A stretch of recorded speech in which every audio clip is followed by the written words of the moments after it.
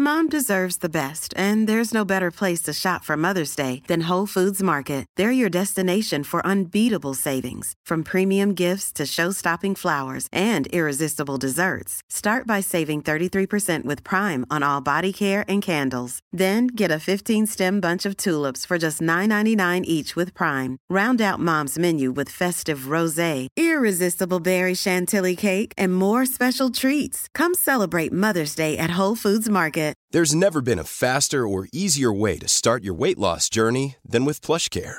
PlushCare accepts most insurance plans and gives you online access to board-certified physicians who can prescribe FDA-approved weight loss medications like Wegovy and Zepbound for those who qualify.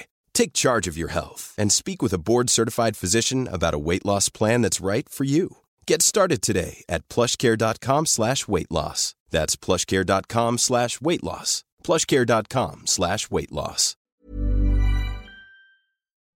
Across the UK, online and on DAB. Badass Women's Hour with Harriet Minter, Natalie Campbell and Emma Sexton on Talk Radio. She'll get you talking. Welcome to the Badass Women's Hour with What She Said here at the W Hotel. I am Harriet Minter and I'm joined by an amazing panel tonight. And we are here to celebrate because it is International Women's Day tomorrow, officially the one day of the year for women. I don't know why men get 364 of them and we only get one, but you know. At least a month. At least a month, right? And actually we're also celebrating because it is the Badass Women's Hour anniversary. Yay! We are one today. A whole year.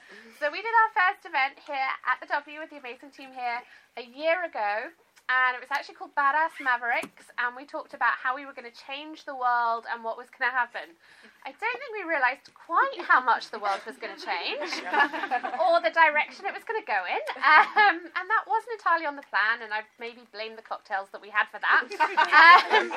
But hopefully this year we can do the same, and we can come up with some big plans for some big, bold change, because that is the theme of this year's International Women's Day, being bold for change. And so our fabulous panel are going to talk about what being bold means for them, but also the kind of change they want to see in the world and how we bring it about. And we are also making this event a little different. So if you've been to any of them before, you'll know that we generally have a panel discussion and do some Q&A. But this time around, what we're actually going to do is we'll have a bit of chat with the panel, but then we're opening the floor up to you. And we would like you to pitch us your big, bold ideas for change. I know it sounds really scary, doesn't it? Everyone suddenly went, oh, that wasn't on the invite, what? So this is your chance to tell us a little bit about what your idea is, where you want it to go, and what help or advice you need with it. And our panel will try and help you out. But first, let's start with some intros. So, Nat, do you want to start? 1/3 of Badass Women's Hour. I am Natalie Campbell. So excited for this one. A year on, we were having a conversation earlier about what's changed, and I'm keen to kind of dig in to that tonight so we can come up with some solid things that have happened over the last year and what we want to happen next year too. Fabulous, thank you. Hello, I'm Ernestina Potts. I am Head of Campaigns at Virgin, but also founder of a business called Milktooth, which is all about statement earrings that as modelled by me. And Natalie, obviously. Better. Which is all about unleashing women's creativity and confidence. My name is Melanie Usavi, and I am chair of the Black British Business Awards and executive producer of the Women of the World Festival at the South Bank Centre. I think. It's all been quite a big light in your face. Yeah, the light really feels like it's on here. And I'm also trying to find a comfortable way to perch on these things. You will see me fidgeting. When you work it out, let us know. And I'm following you. Emma Hart. I am the founder and creative director of a fashion, lifestyle and luxury-focused communications agency based in London. But we go far and wide, and employer of 20 women and one man. My husband. I gave him a job. That's it. Thanks, Emma. I'm Emma Sexton. I'm another third of the Badass Women's Hour. I have a design agency and also a network for entrepreneurs called Flock, so I'm super excited to hear what your ideas might be for being bold for change. Fabulous, thank you. So I think we'll start with the first part of that sentence, like an English A-level. We're going to deconstruct it and talk a little bit about what being bold is, because bold, I think, is more than just being confident. Ernestine, do you agree? Yeah, I guess it's about taking that confidence and putting it into action. And for you, so you obviously have a big corporate job and you have your own company. Mm-hmm. What does being bold in both those spaces look like for you? Well, I think at Virgin, I think there's kind of a responsibility in terms of like the scale of our reach, the multifaceted nature of our businesses, the kind of amount of countries that we're in, the voice that we have. So I think it's about thinking about how we can use that beyond just kind of selling shit, and thinking about what that means and what influence it's going to have. I think if you kind of take that back to your daily kind of, life in terms of what you're doing, I think it's about sometimes taking risky choices. But I think a lot of the times where I most resonate with some of the themes when kind of reading about this is actually like some of the kind of hassles you've had to go through with the women in your team who you employ, even really quite recently, like going to quite extreme levels to kind of get people's pay grades reassessed and kind of to get people the recognition. I think even in very progressive companies, like I've always worked in media, or Virgin's a corporate, but it's not really, it's a family-owned business, so it's kind of different. But so even in those kind of more left-thinking businesses, there's still assumptions are made about kind of women in your teams, their aspirations and expectations, and even role descriptions versus men. So do you think being bold, is that about standing up for women, or is it just about showing how they should be? Or so for me, fundamentally, I think it's about representing yourself as a woman in whatever facet that is, and actually being bold about that representation. So not kind of hiding, conforming, trying to be like a man, trying to evoke the image of a 1950s man in a suit, for example, which is kind of the whole philosophy behind my STEM materials business, which is like, just like, own your environment, own your look, own your own kind of what you want to put out there. Don't try to fit in. And I think that could work in lots of different ways. But yeah, so I think for me, kind of being bold literally in terms of like fashion choices and what you wear and how you behave in a corporate environment has been something that's quite fundamental to me. But I think if that doesn't work for other people, that's fine. So it's just about owning what you feel is true to yourself. That sounds quite cheesy, but Melanie, do you agree? Is it about owning what's true to you, or is it going further than that? What do you think? I love to deconstruct things. Go right? for it. So I do think, yes, it is about being. Being bold means you have to be committed, right? So you're not going to be tentatively kind of tiptoeing towards something. It's about just taking the step and planting your foot right down. And for me, being committed means that it's either hell yes or hell no.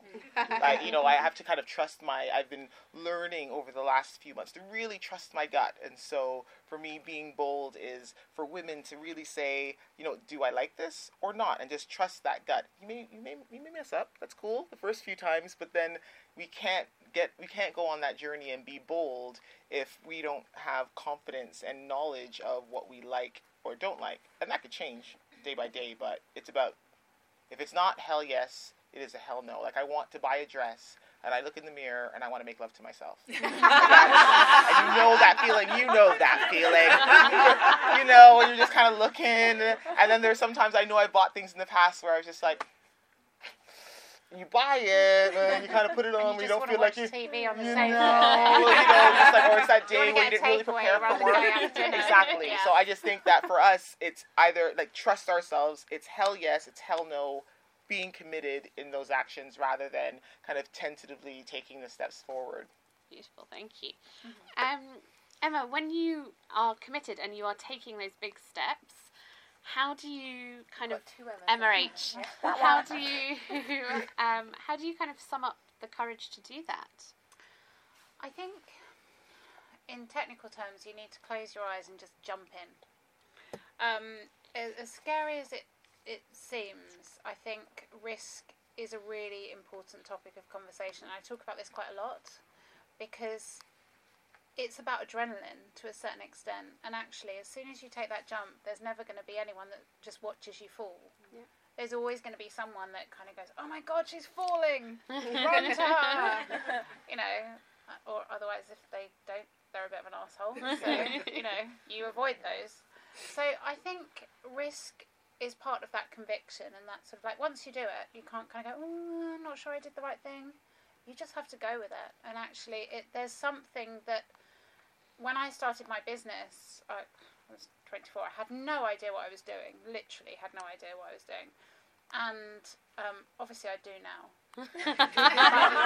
Anyone that would like to employ me.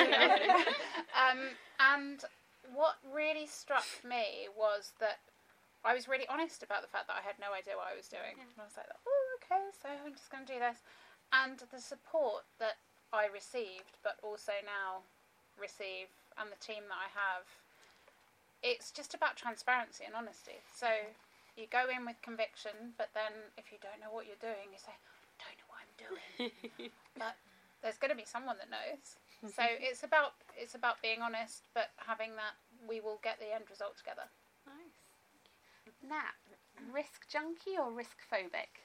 Oh, so you know I'm a risk junkie. Yeah, I was going to say all the way, but not in a reckless way. I think we only have one life, and you can wake up tomorrow and realise that your whole life has gone by, and all of the shoulda, woulda, couldas. So why not do the thing that scares you, knowing that you only have one? There is no, I think people go through life thinking, well, I'll get another chance. No. Unless you know something that I don't know. No, there is no other chance.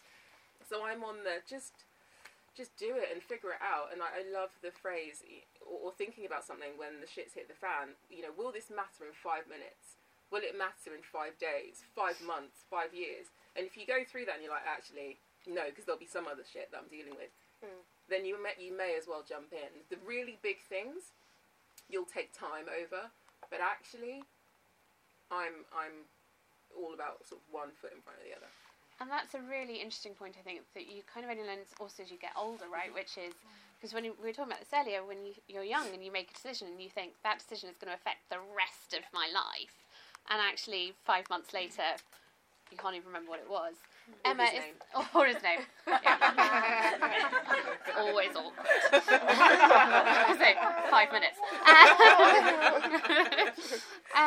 Emma, have you kind of noticed that as you've got older? Have you kind of grown bolder in what you're doing? Definitely. There's something amazing about, like, as you age, especially as a woman, where you just start to let go of a lot of that, I don't know, just a lot of that overthinking. I think also what I've learned as I get older, I think I'm fascinated by psychology, and there's something about us as human beings that we really just want to fit in, and we kind of morph into the people we surround ourselves with.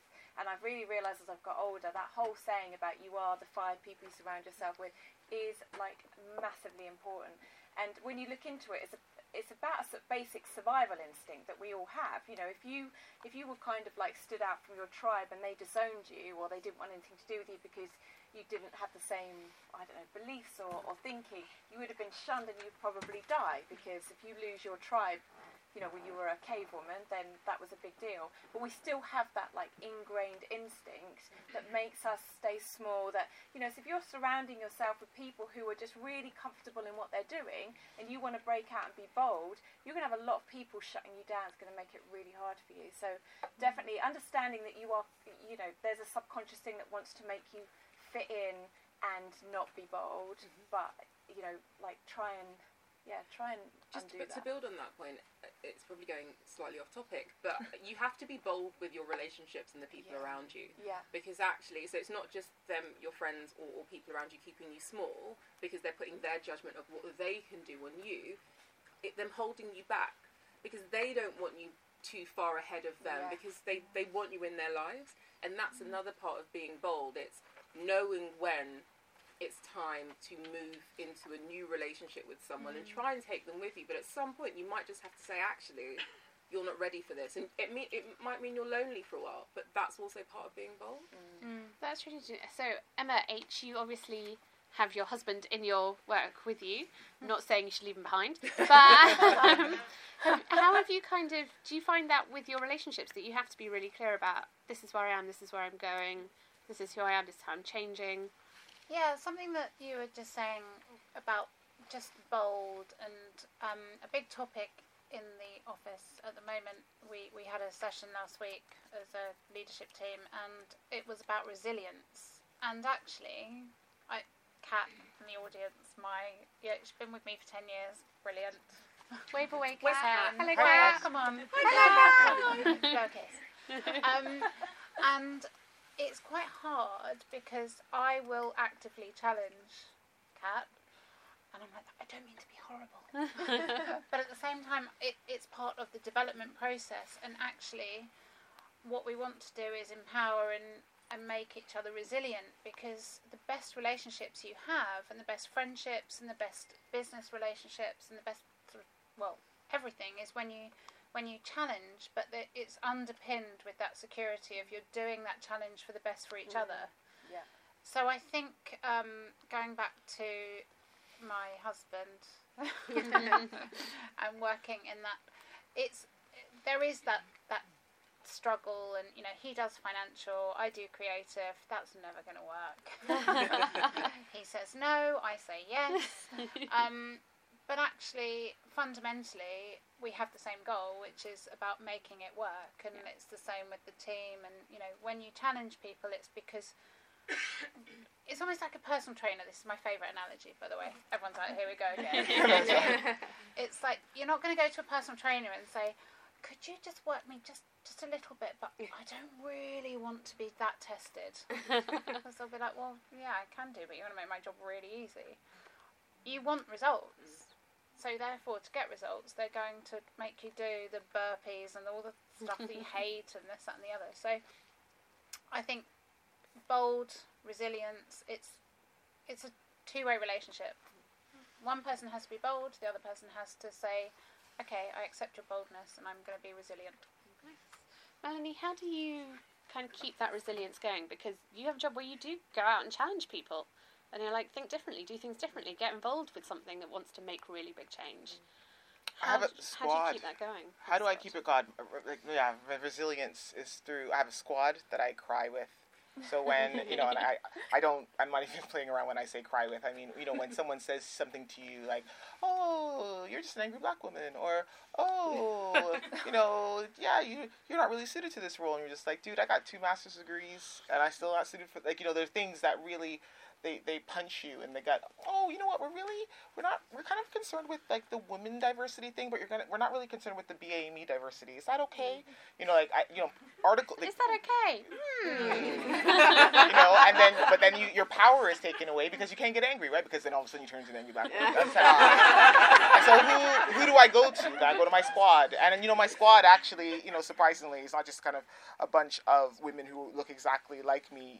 One of my closest friends is someone who she's just very different, just very different from me. But again, it's that heart to heart kind of measure that that relationship that we have. But I remember it's my squad. I steam every 3 days. So I go into the steam and sauna as well. Because quite frankly, I'm vain. Steam, sauna. I have massages every 3 weeks. And I run in the morning with my dogs, and I try to get as much green space as I can, literally. And I'm also leaning towards veganism, if not just certainly vegetarianism. And I realize that I am a high performance machine. I feel better.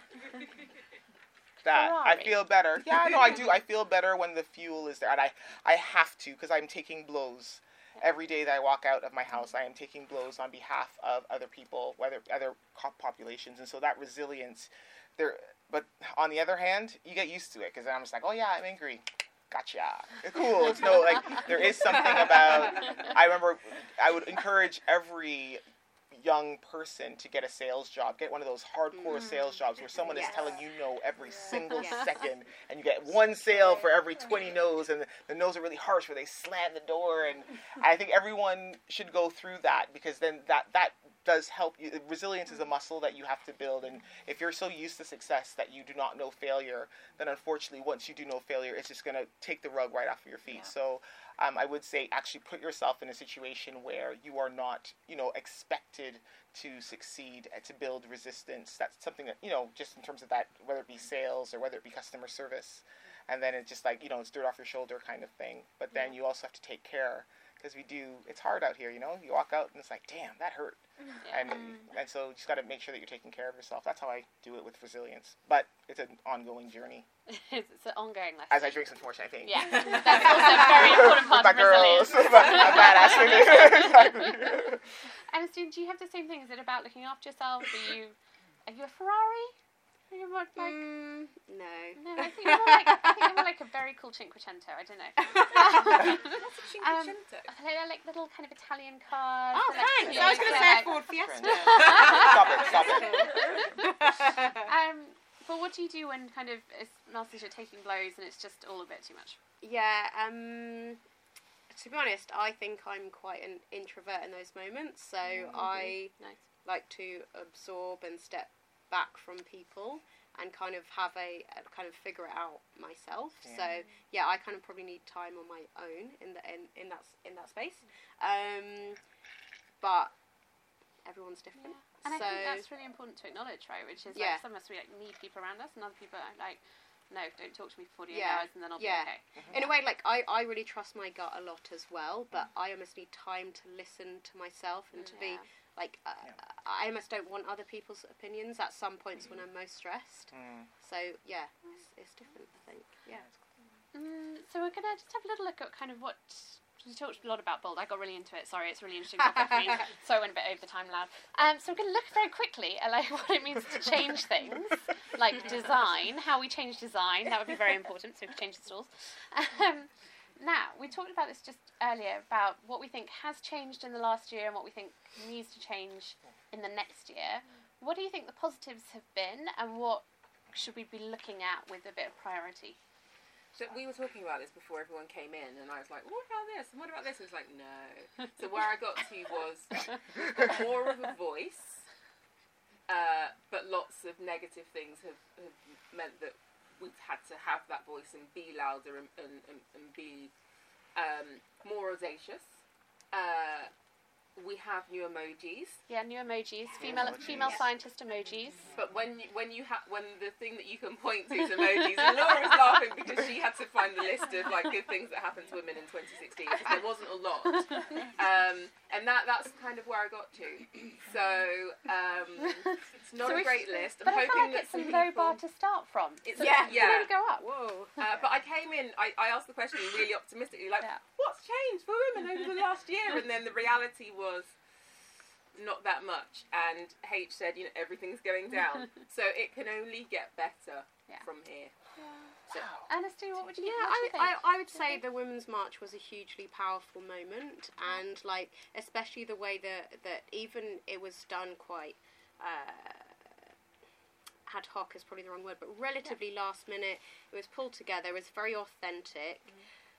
The downside of that is there wasn't a huge kind of plan around it or kind of follow up, and obviously we can always say, there could have been loads optimised around that. There could have been a crowdfunding campaign. Now it could be like putting that campaign into action or whatever.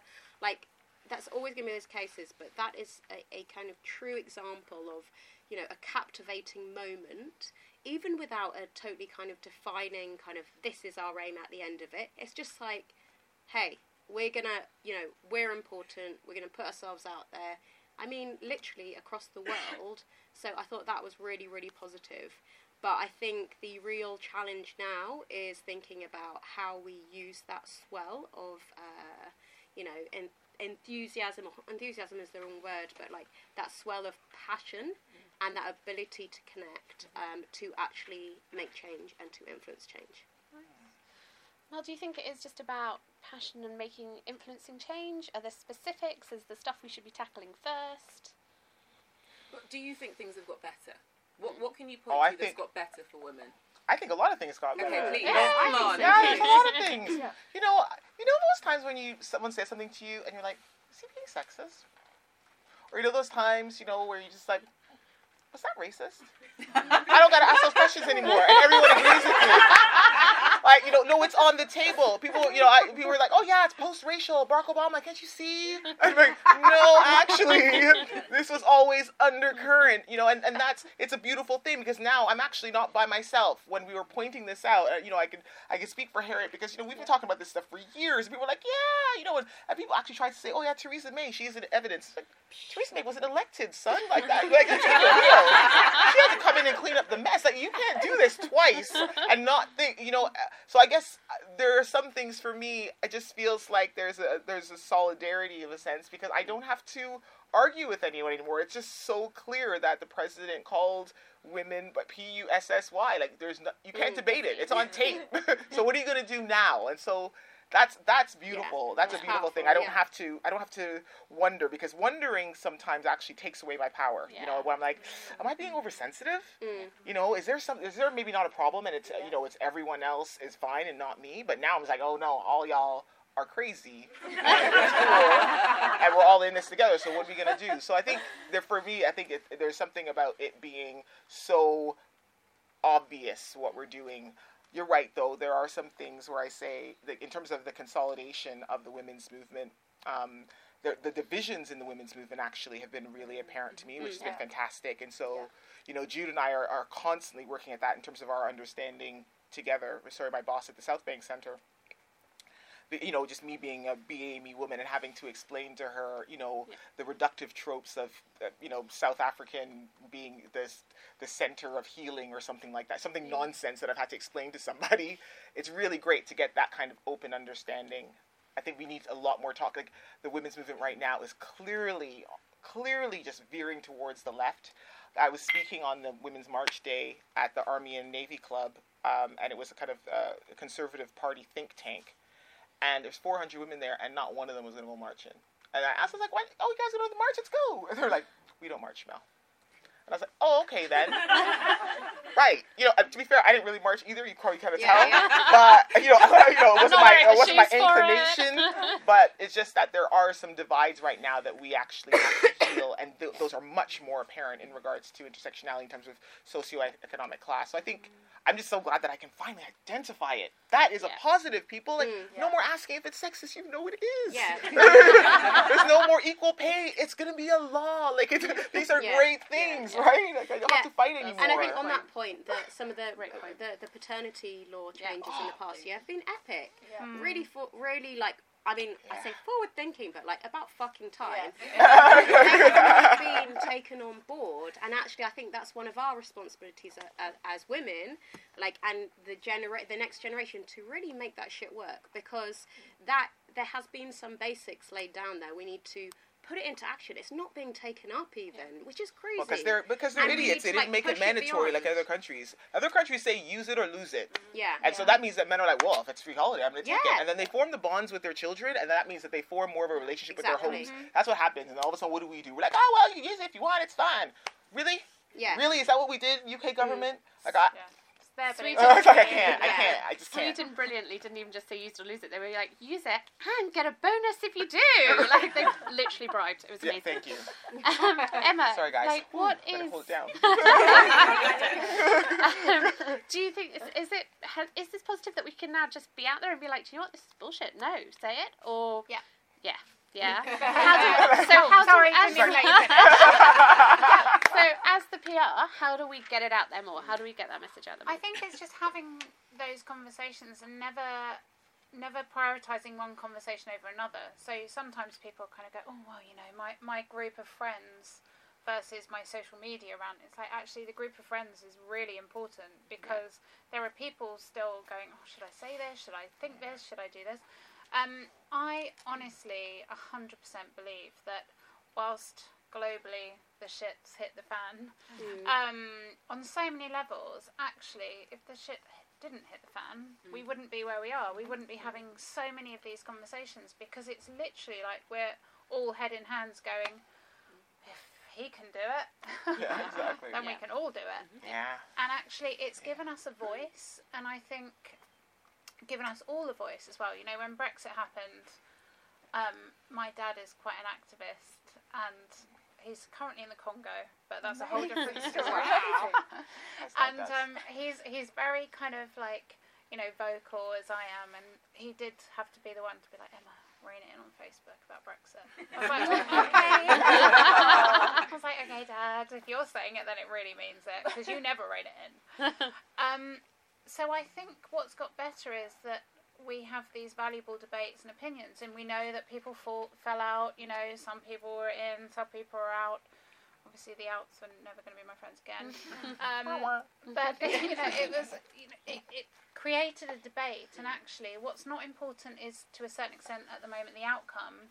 It's the fact that we're debating, and it's the fact that we're having those conversations. So, on so many levels, I think things have got better. And going back to my resilience and challenge, it is going to be hard, and it is hard, but that's life, and you just have to keep having those conversations. You're never going to convert people the first time round. Emma, finally, we were here a year ago, we're here now. What did you want to change then? Is it the same now? Do you want more of it? Do you know what? I really like the past 12 months. I'm not saying it's been easy, I'm not saying it's going to be easy, but I love the disruption, because what I think, I don't know, like I've been having the conversation as long as you guys, you know, like for 10 years banging on, and mine was always about gender. So what the past 12 months has done for me is massively opened my eyes to the intersectionality of it. All intersectionality. It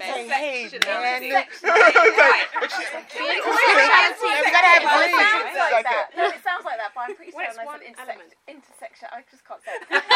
We all know what she meant. This is what happens when you have sex on the brain. But anyway, at the last section, like, it's a constant, it's a daily thing. But it's given me this whole new awareness that I just was not paying attention to. That just wasn't on my radar. And I think there's been this. The gender thing just feels like it's been such, like, just wading through treacle. It's been really boring. But now I feel like in the past year, everything's sped up a lot more, and all these conversations are coming up, and all this unrest is coming up.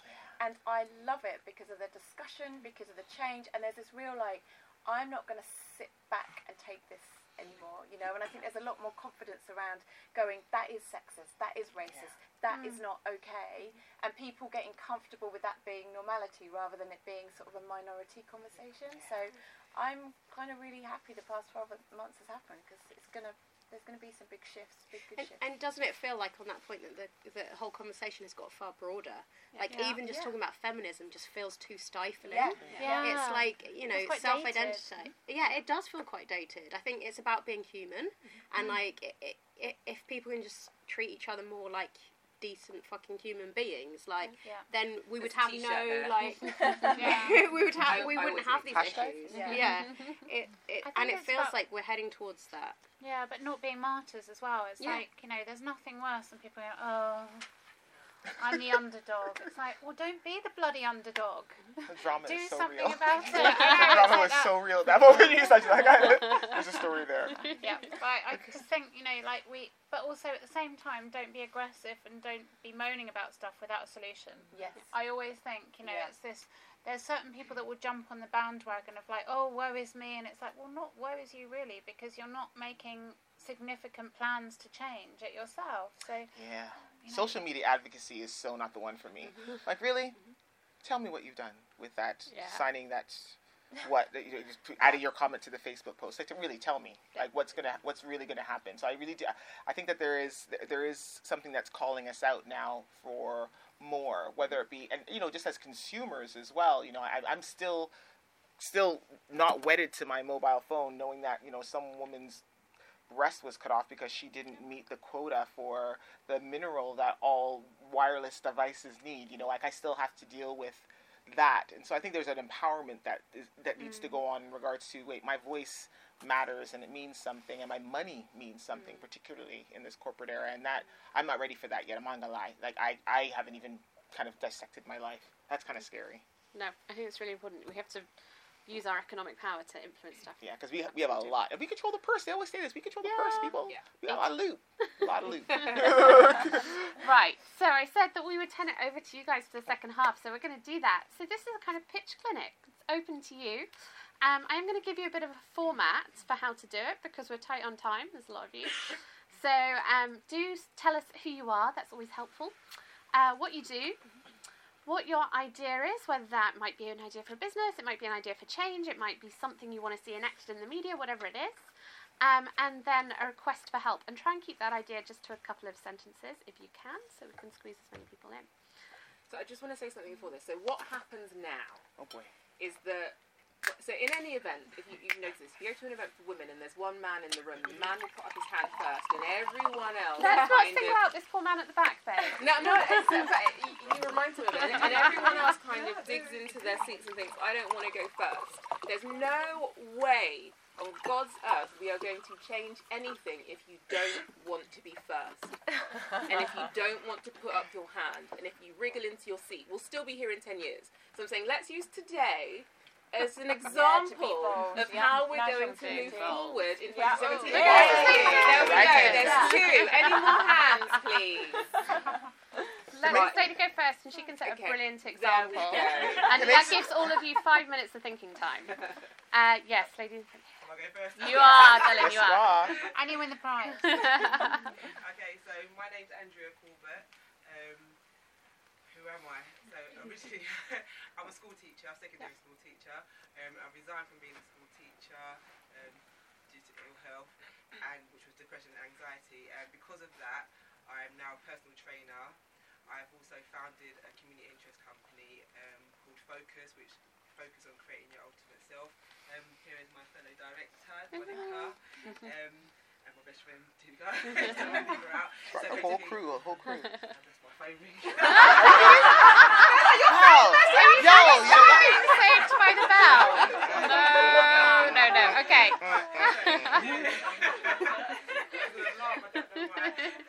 Nobody's sleeping at this time. So yes, so we've got a community interest company, which is basically to empower women around health and well-being. I'm focusing more on doing the youth, so working with them in the mental health aspects of things. So I know for myself as an adult what I struggled with understanding the whole mental health issue. So I want to help the youth understand, even let them know that they actually do have a mental health, and don't worry about that word mental health. Because even for myself, going to tell my friends, my family, I've got a mental health problem or issue or illness, it was like, okay, they're going to think something of me. But so I want to be able to relay that. I'm also a bodybuilder, so that's something else as well, to let the empowerment of women. It's a real male-dominated area. But myself and Monica, she's also a bodybuilder as well, and it's something, we're like an exclusive club basically, because there's not many of us out there. And what can we help you with, my denim? Just getting us. Because we're just fairly new. We just want to get out there more and just have our presence known. Going to schools, youth clubs. We are doing as much as we can already. And my bold statement was, as I'm a school teacher, I've had agency the last couple of days. Would you like a job? I'm like, yeah. If it was, then I said no, I won't. I'm going to follow my path. This is what my gut is telling me to do. It's all I'm paid, but I'm here. I'm alive. I'm eating. So that's my main. So what we would like help with is just to get us out there. Let people know that we're here. We're here to help. We've even been granted funding, so we can even do things voluntary. Okay. So we can how to build that we knowledge. Want to kind of build that social capital, so we can build a network of support. So it's not just us providing that support. Fabulous. How do we build? I think it's great people to ask. Sorry, I'm confused. I forgot to tell you guys, I used to be an EY consultant for 20 years. That's why I'm their startups. Why? Talk to me about the business model. So is it grants? Is your business model that you are going to get grants from or sponsorship from large organizations, and then that would fund the activities? So what I always ask women is, how are you going to make money? How does this wash its face? So give me the business model in terms of what you are giving the market and then what the market is providing back to you. Talk to me. So honestly, Or it could be an advocacy group, and that's totally different. That's fine as well. I just want to say, is this a business in terms of it's washing its face, or is it that you're bringing money in so that you can advocate? You're advocating for health, wellness, and that's very different because you are a CIC, so you can't be doing that. More it. So like basically, obviously we're giving our time to being able to cover those costs, but essentially just get. Normally, being a little extra can be a bit much, but when it comes to healthcare, it pays to be extra. And United Healthcare makes it easy with Health Protector Guard fixed indemnity insurance plans. Underwritten by Golden Rule Insurance Company, they supplement your primary plan, helping you manage out-of-pocket costs without the usual requirements and restrictions like deductibles and enrollment periods. So when it comes to covering your medical bills, you can feel good about being a little extra. Visit UH1.com to find the Health Protector Guard plan for you. There's never been a faster or easier way to start your weight loss journey than with PlushCare. PlushCare accepts most insurance plans and gives you online access to board-certified physicians who can prescribe FDA-approved weight loss medications like Wegovy and Zepbound for those who qualify. Take charge of your health and speak with a board-certified physician about a weight loss plan that's right for you. Get started today at plushcare.com/weight loss. That's plushcare.com/weight loss. plushcare.com/weight loss. There's never been a faster or easier way to start your weight loss journey than with PlushCare. PlushCare accepts most insurance plans and gives you online access to board-certified physicians who can prescribe FDA-approved weight loss medications like Wegovy and Zepbound for those who qualify. Take charge of your health and speak with a board-certified physician about a weight loss plan that's right for you. Get started today at plushcare.com/weight loss. That's plushcare.com/weight loss. plushcare.com/weight loss. So who's your customer? The community, essentially. So, that classic kind of hard to reach. But going into school? It's school contracts. So across the life course, essentially. So Andrea's focus is mainly children. I'm from a public health background, so there's a whole kind of asylum seeker type migrant population out there that are kind of unseen, that also have needs, that also suffer from mental health conditions, along with their children because of the situations that they're in. So it's. So why don't we we could do a grant aspect and then a PR aspect. So from a grants perspective, apply. I don't know if you have already, but look at Big Lottery Fund Awards for All. We're putting in that application. Okay, good. Yeah. And what you need to do within that is really articulate what is the difference that you are trying to see. How are you going to quantify that, but also use your own personal experience. The key message on the website is that it's all about people in the lead. So they want people with lived experience to create solutions to things that are going on in society. And this is for everyone in the room. Anyone that's thinking about doing something within their community or a social project, Awards for All, Big Lottery Fund. That's the first thing. Unlimited, the Foundation for Social Entrepreneurs, the same thing. You can get up to £5,000. So Awards for All is 10,000, Unlimited is 5,000. That's more about you. It's investing in the individuals and your capability as social entrepreneurs to go out there and change the world. And that will give you some money to kind of figure out, is this advocacy, is it campaigning, or is there a fundamental business where there's a customer and they're going to pay? That's on the building side. And then I guess on the PR and the communicating side, it's about having key messages. So I'm going to hand over to you guys on that one. I think for me it would be build an online and offline community. That's where, if people do have mental health issues, they're not going to go and necessarily talk to someone. They're going to go online and they're going to say, how can I get help? And actually there's a privacy aspect then of, if you look at the Mind website, for example, you feel that, you've already made a friend when you go on there. I've got a lot of experience with family mental health issues, and that's been a huge area of, they build a sort of, they suck you in with making you feel okay before you've even spoken to someone. So your website, your social media platforms and your online presence is incredibly important, because that will be the first place that anyone seeking your help will go. But then it's really important to take it offline as well, because what happens with a lot of businesses generally is that they keep everything online, and then you want to talk to someone and it's like, oh, there's not someone real.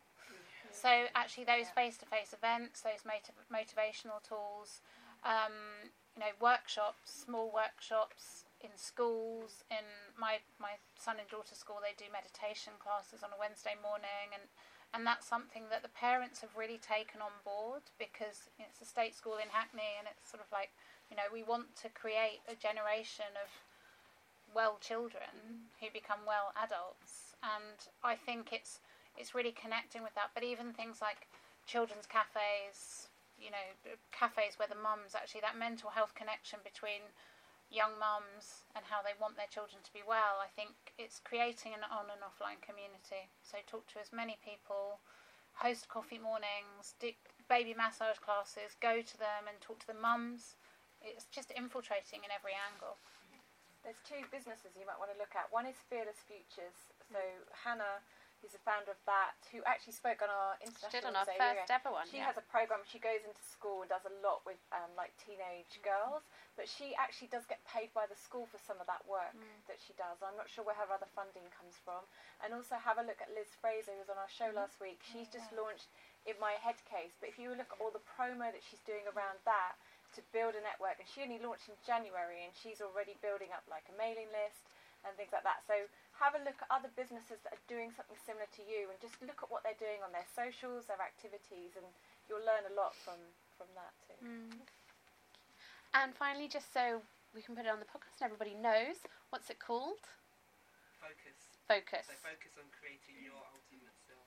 Fabulous. We should look out for it. Thank you very much. Very brave, round of applause. Who would like to go next? Oh, run. You were the first. Over here, yes. Hi, everybody, and thank you for sharing your opinions this evening. My name's Talia Gray. I am founder of a company called Sheer Chemistry, which is a hosiery brand specialising in tights for women of all shades of brown. And one of the things, what I see as being bold is not compromising. And why I founded Sheer Chemistry is I was living in New York at a time when I was excited to be in a multicultural and cosmopolitan city, and I thought tights is something that is a simple product I wear every day, and finally I can get my hands on something that represents me. And unfortunately I couldn't find a product, a simple everyday product that I thought would be available in New York of all places. I couldn't, and for me it was at first a cry to say someone needs to do something about it, but then looking inwardly and being, that someone's going to be me, and I'm not going to compromise anymore, and I'm not going to wear black opaque tights. Fabulous, thank you. So for me, Sheer Chemistry is all about celebrating women of colour. It's about empowering women to feel confident and gorgeous in their own skin, and really changing the representation of what it means to be beautiful and what it means to be a woman of colour, and really trying to shift the representation in mainstream media of that stereotype, really, and creating a more diverse perception of beauty, essentially. So the brand will be launching in May this year, so very soon. So that's congratulations. Is there anything that we could help you with, or that you would like our advice or opinion on? I guess it's similar to the young lady here.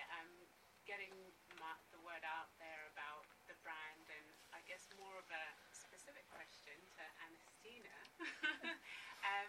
because it is one of my favourite sayings, a Sheer Chemistry quote, is give a woman the right tights in her shade and she can conquer the world. And I really do believe that it's a product that should be out there. Yeah, definitely. And I would love for all the Virgin women to be wearing them on airlines. Great ask. Yeah, well, great ask. Yeah, we can. Anastina, make that happen. I think, I will try my darndest, unless there's like a real issue. I think that sounds doable. That sounds great, and we could, do a little bit of kind of content and media around it, so that sounds good. I absolutely love the concept. I just think there's shit like this that we put up with in our lives that just, you sometimes just pause and think, like, this is so inconvenient. And, like, you know, we grow ears in test tubes. We, like, you know, we do heart surgery, and this shit just hasn't been sorted out. And it's because, like, you know, men just wouldn't put up with this shit. Like, even just, like, periods. It's like, men would not put up with this shit. They'd make things, like, to just make it, like, take the pain away, just make it convenient. They'd get stuff. I mean, you know, and I think this is one of those things where it's like, of course this needs to be sorted out. We can 3D print, like, you know, incubators for babies now and things. It's like, I think it's a brilliant thing that needs to go mainstream. So yes, I would love to help you in whatever way that is. So what she's saying is, we're having drinks afterwards, so make sure you connect afterwards. Yeah. Did you see the Air India flag? I would encourage you to look beyond, say, I guess the typical women of color kind of definition. I just came back. We have our festivals in Sri Lanka and in Kathmandu, and anywhere where there's colorism, really, unfortunately, is ripe for that type of product. So you'll see, particularly the Middle East, you'll see Middle Eastern women coming over all the time to Selfridges and FedEx to buy tights in their color. And so while you could looking at particularly Far East Asia, Southeast Asia, just looking at where there's colorism and darker skinned women, but so don't kind of limit yourself to that typical look of black women or kind of African American or African based women, because, you know, just coming back from there, they're just like, yo, where did you get your tights? And I was like, I'm a church girl, so we had to get these kind of tights, and sometimes you got to go to Carlson, sometimes I can go to FedEx, but then my Sri Lankan kind of colleagues, they were just like, we need to get some, go back to Colombo with them. So widen out that, really think about who's having the problem rather than the, you know, kind of the classic people who be associated with this type of product. Does that make sense? Basically go global from day one. And this is a great start. Fabulous, thank you. There were some more people over here. I'm going to go to her and then I'll come to you and then to you. Yes, this lady here at the front in the black. Yeah. And you, we're done. Yeah. My name's Rashan, and I think as a response to quite a lot of allergic reactions that I would get from lip balms, I launched my own company, Cocolem. So we use like organic coconut oil, shea butter, and like lemon fragrance to make vegetarian lip balms, and we also have a vegan option lip balm at the minute. So I need that because I get really bad reactions to it. Early stages. So I've got the vegetarian option one formulated, but you know, I work full time. I don't really have the funds to really push for the vegan one to be tested. So that's what kind of where I'm at the minute. Like, I want to go forward. Like, I know where my vision is, but I really don't have the funds to, you know, get it where I want it to be. What would help that? Do you want them to give you funding recommendations or recommendations for leaping off the cliff? What you have to really, because you know, they say that you can get loans and stuff, but then you have to give up equity, and I haven't got, like, it's so small, no one's going to want to invest in me at the minute, so... Well, I would say for a very practical thing, at Virgin we do Virgin Startup, which provides loans of up to 25 grand, which isn't equity. It's on the lowest rate possible track to government... base rate. Yes, there you go. That's the technical term. But you have to take up mentoring and support with it, so that might be something for you. But also I would just say, personally, I would think just get it out there, even in beta phase. Give it to people. Just get it out there, even when you're not comfortable, and kind of see what happens. You can you can try and wait for the perfect moment with all this stuff, but sometimes it's best just to see, because it might be really rubbish or have an awful smell that you can't even. Do you know what I mean? It's like you just need to get it out there and see what people think of it. So don't wait for it to be perfect. You had a kind of phased leaving full-time employment, taking the leap, didn't you? Yeah, there's definitely that. I think with product, because what I would say is there something about your formula that's unique? Because you want to kind of own that as a concept, because you know what you don't want is somebody else to go, you know, there's big brands out there, find your thing and copy it. I mean, the other thing you could do, if you're like, I just want this made, I don't necessarily want it to be a business, can you sell that idea to another company? Would be another option, but there'd just be some stuff you want to look into in terms of protecting your intellectual property around that thing you're creating.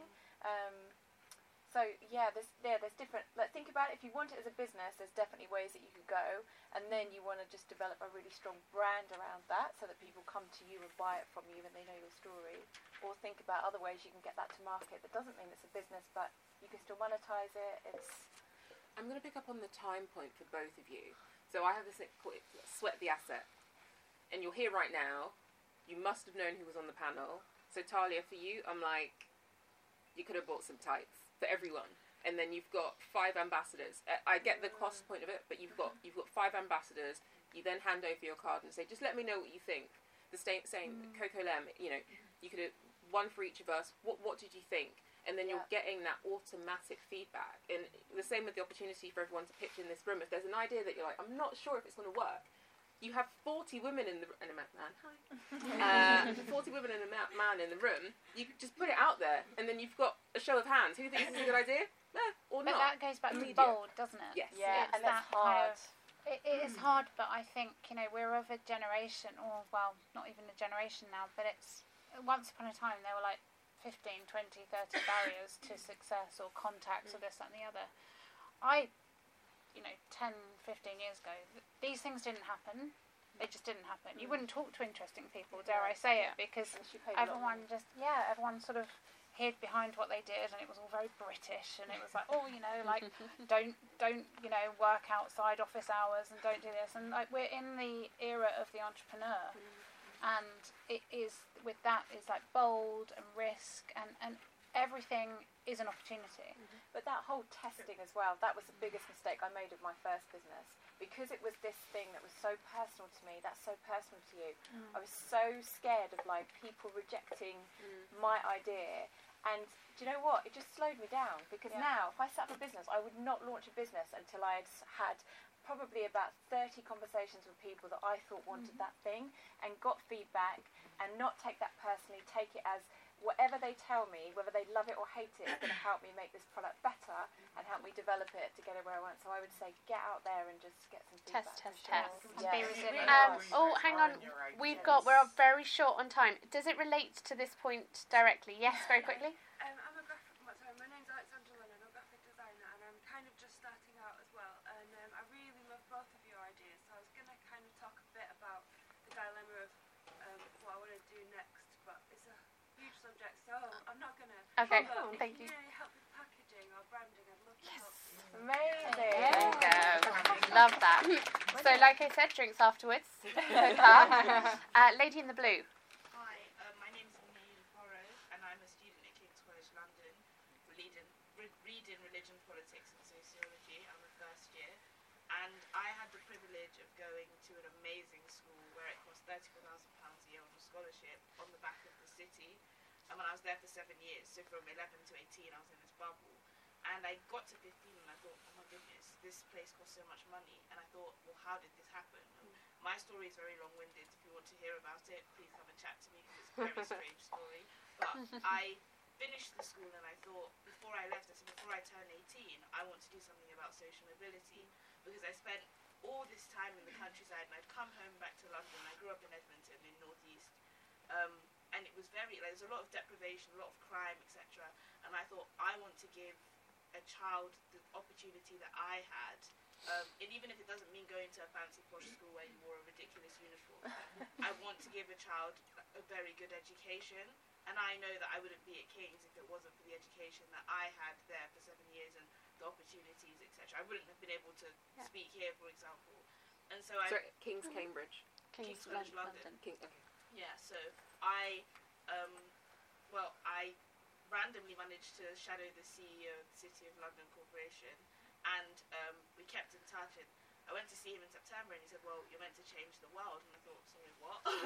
And I said, well, I want to do a social mobility lecture series. I want to start the conversation about social mobility, because if you look at, like, people who were born in the 50s, they've had an immense climb in social mobility, and my generation have had none, like, literally none. And I just want to know, obviously it's very personal, so it's kind of like, I'm really scared to, like, get it out there, because what if it goes wrong, or what if people don't like it? But can I take this one? You absolutely can, yeah. I'm on the board of London Works, so it's a social mobility charity, and we have a lot of studies around kind of the transfer of wealth and how do we actually change socioeconomic class. And so if you leave me your details, then I can talk to you a lot more about that, because there's a lot of studies that are going on, and the intersections between race and class and gender and how people actually move up. And why? Because London is so crowded. That's why we can't transfer wealth through our homes, and so that means, which is the primary means of people moving up, and so that means that pretty much we're jacked if we live in the city. But there are a lot, in terms of a voice from your perspective, then that, I don't see that a lot. It's usually like a lot of kind of old fogies like me who are like, yeah, we gotta bring up the youth. But this is you. So it'll be really good. We can just connect afterwards if you like, okay? I would say that's also really, and then we'll come to you, Madeleine, that's also a really lovely media pitch idea.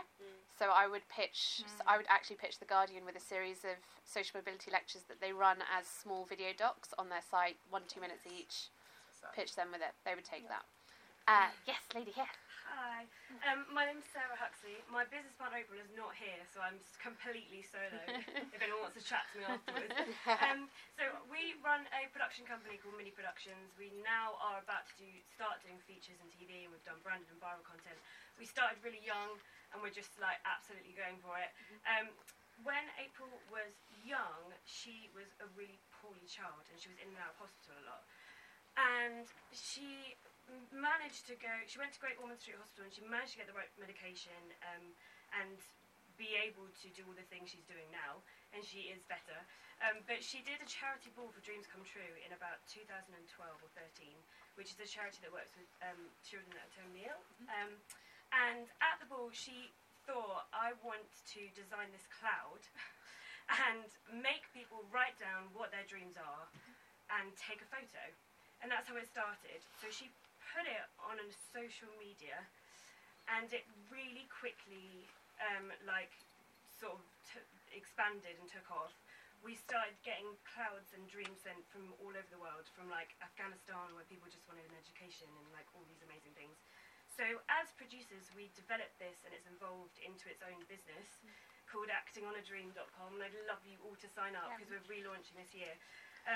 And we realised that that process of making yourself write down what your goal is in life is like so incredibly powerful and amazing, because people started writing back to us a year later and saying like, I did it, I achieved my dream, and I took water to Africa, I went to an orphanage and installed like a drainage system, and I did all these things.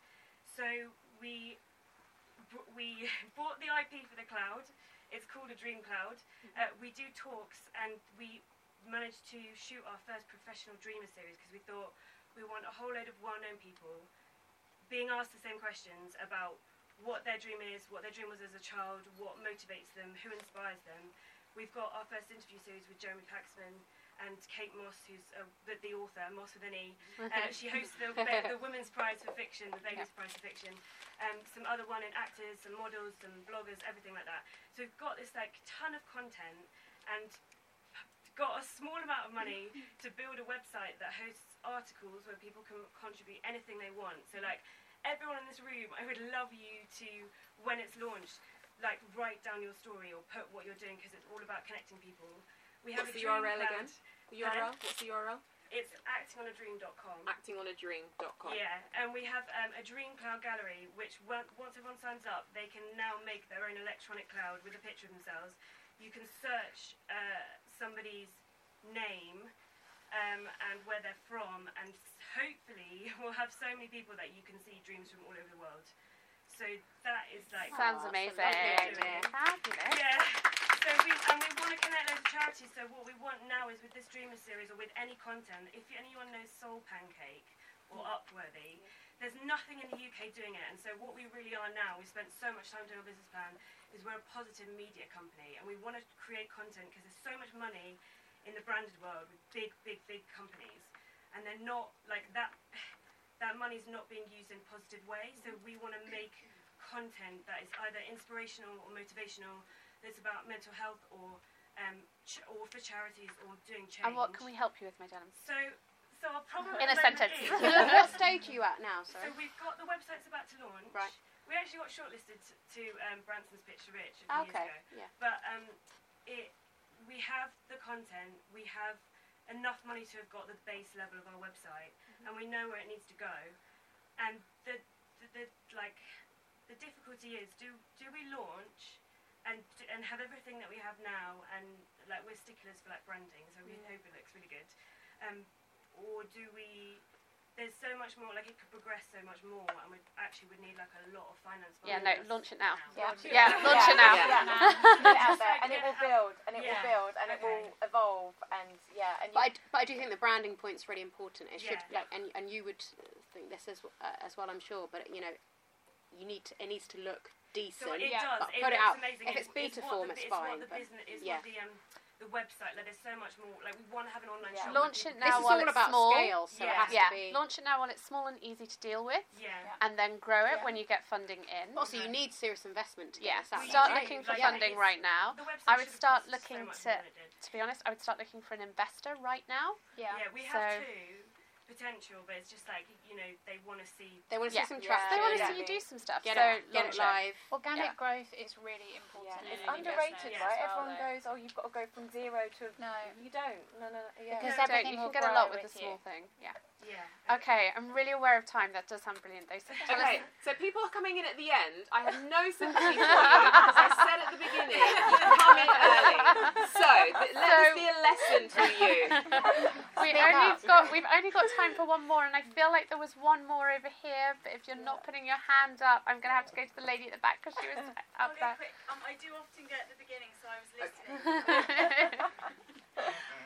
My name's Grace, and I've launched a project called Lion-Hearted Girls, and it's basically about how we as girls and women get a load of rubbish stories, and we're just kind of bombarded with all the crap all the time, and so it's a platform to encourage us to just share better stories, whether that's songs or poems or articles or personal stories, so that we kind of just tip that balance and empower ourselves from the inside out. I'm going really quick. So I'd like to ask you, because girls, I mean, we're completely amazing, and it's just about reaffirming all of the things that make us feel that, rather than feel like, oh rubbish, I'll just get back in my box and give it. So I would like to know if you have any suggestions about funding, because we'd really love to do some workshops, especially with teens. We've done some of that sort of stuff, but we really want it to be free and inclusive. So any ideas about funding teen stuff for self-empowerment? Do you have a business partner? Say again? Do you have a business partner? No, I said we just because it's just me, but then I have friends and awesome people. Yeah, you have some advocates, don't you? So, you have some champions. So any of those ideas for that would be great, and also ideas for just kind of promoting and getting it out there. And also, I do have business cards. The Facebook and the Twitter is live, so if you all want one and want to get involved in any way, it's non-for-profit. Where are you located? I live here in London. All online. Yeah. So ideas for funding for Lion-Hearted Girl. So exactly what I'm going to say, the same as I said before. So it's awards for all. It's unlimited. For anything where you're creating social change, those are the go-to organisations. And what they do is give you funding, but also put you in a network of people like you. Because you'll speak to people about this changing the world stuff or making other people happy, and they'll be like, why are you doing that? But actually you realise you can go into rooms of lots of people that are like, oh my god, this is amazing, I do it too. Exactly like it's happened now. So imagine meeting 20, 30, 40, 100 people that are like, yeah, I'm doing the same thing. You amplify your impact. So those are the two that I would recommend. I would also say go talk to Unilever. So they have a massive CSR budget. They like doing stuff like this. Might be like, you might feel there's a conflict there. I personally wasn't a conflict there, but they've got a lot of money, they might as well do some good with it. Totally. I think parallel brands as well. Yeah. Topshop, go straight in. Yeah. Do you want to sponsor me? Do you want to host an event? And looking at sort of areas and cafes, restaurants, bars, hotels, where is your consumer and where do they exist already? Because that other establishment is talking to that consumer already.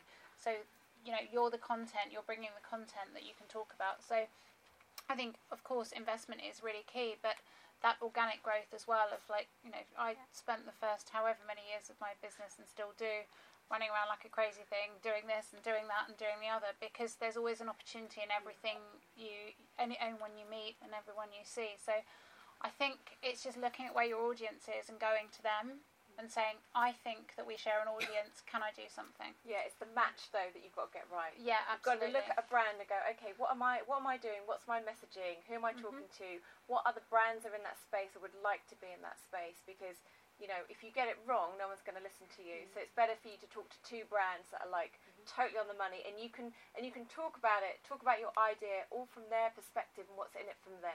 So don't ever go in and pitch and go, oh yeah, like you have done, but that's the right thing. Go in there and go, we're doing this, and this is how it's going to help your brand. I know you're doing this. I know you want to target these people. We're doing that. So think about it entirely all about them, not about you, and that should help you too. Consumer profiling as well. Who's your consumer?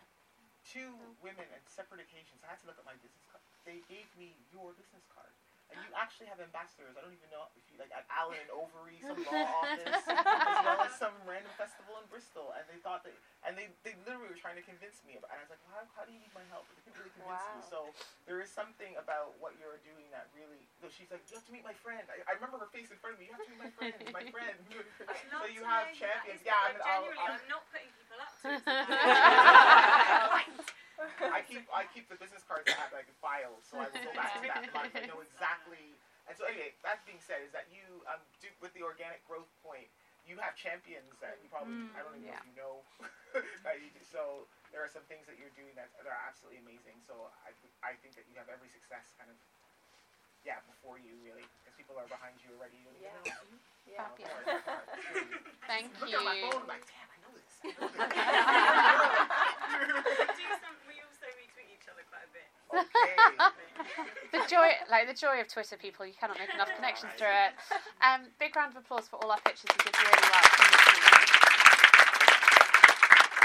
So we do always like to end with asking our panel for one badass thing they think you should be doing in the coming week to kind of be more badass.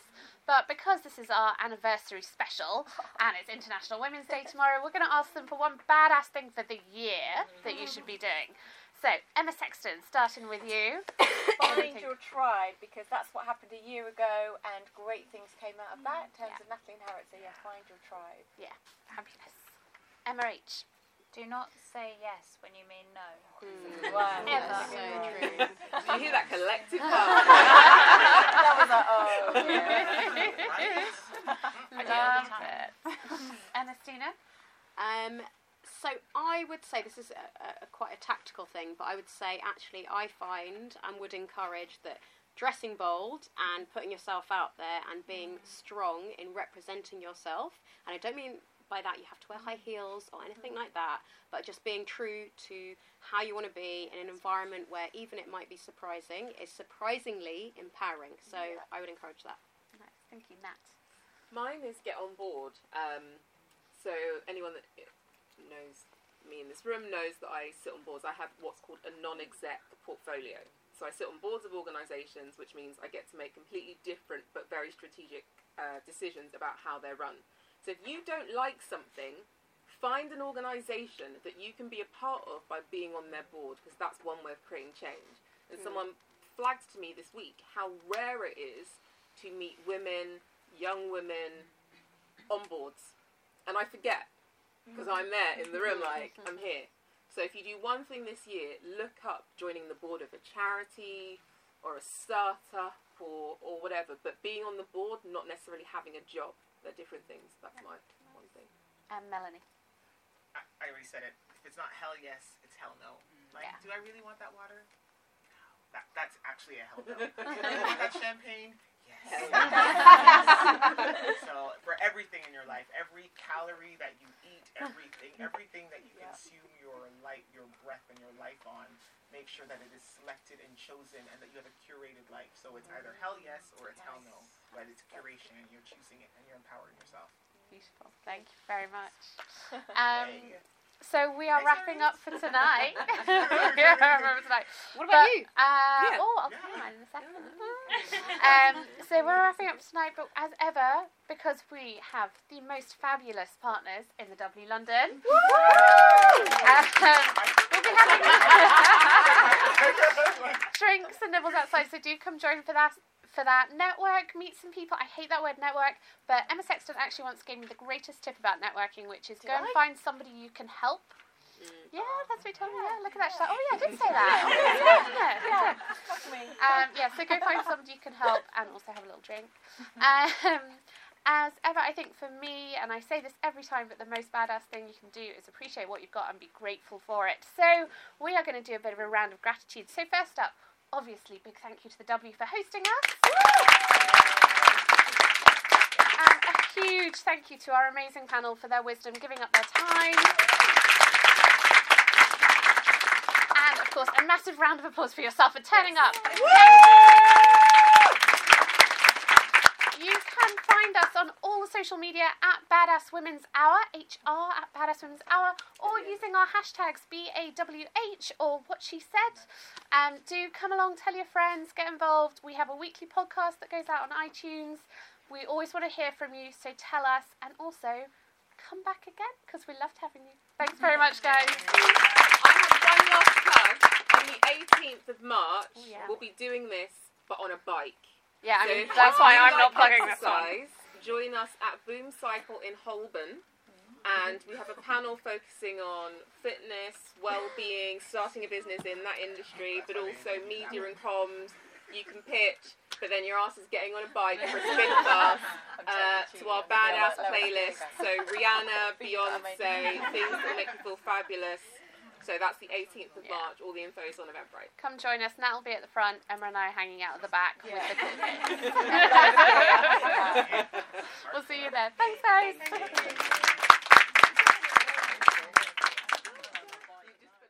Badass Women's Hour with Harriet Minter, Natalie Campbell and Emma Sexton on Talk Radio.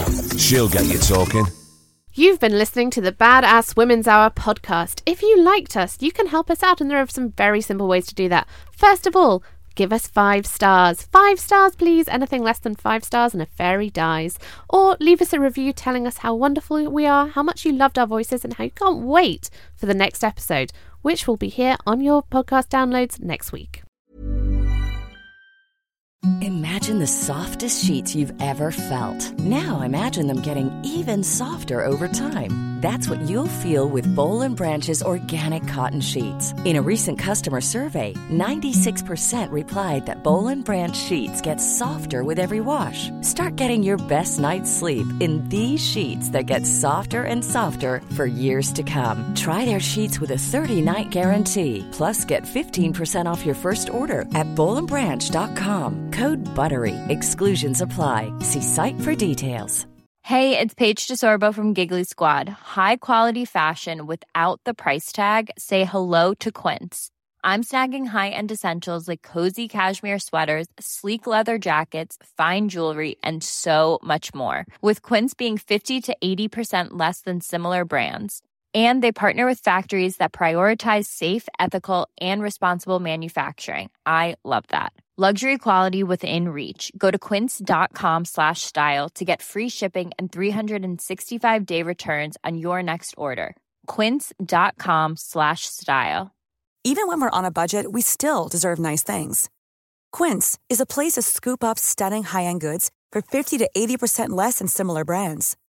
They have buttery soft cashmere sweaters starting at $50, luxurious Italian leather bags, and so much more. Plus, Quince only works with factories that use safe, ethical, and responsible manufacturing. Get the high-end goods you'll love without the high price tag with Quince.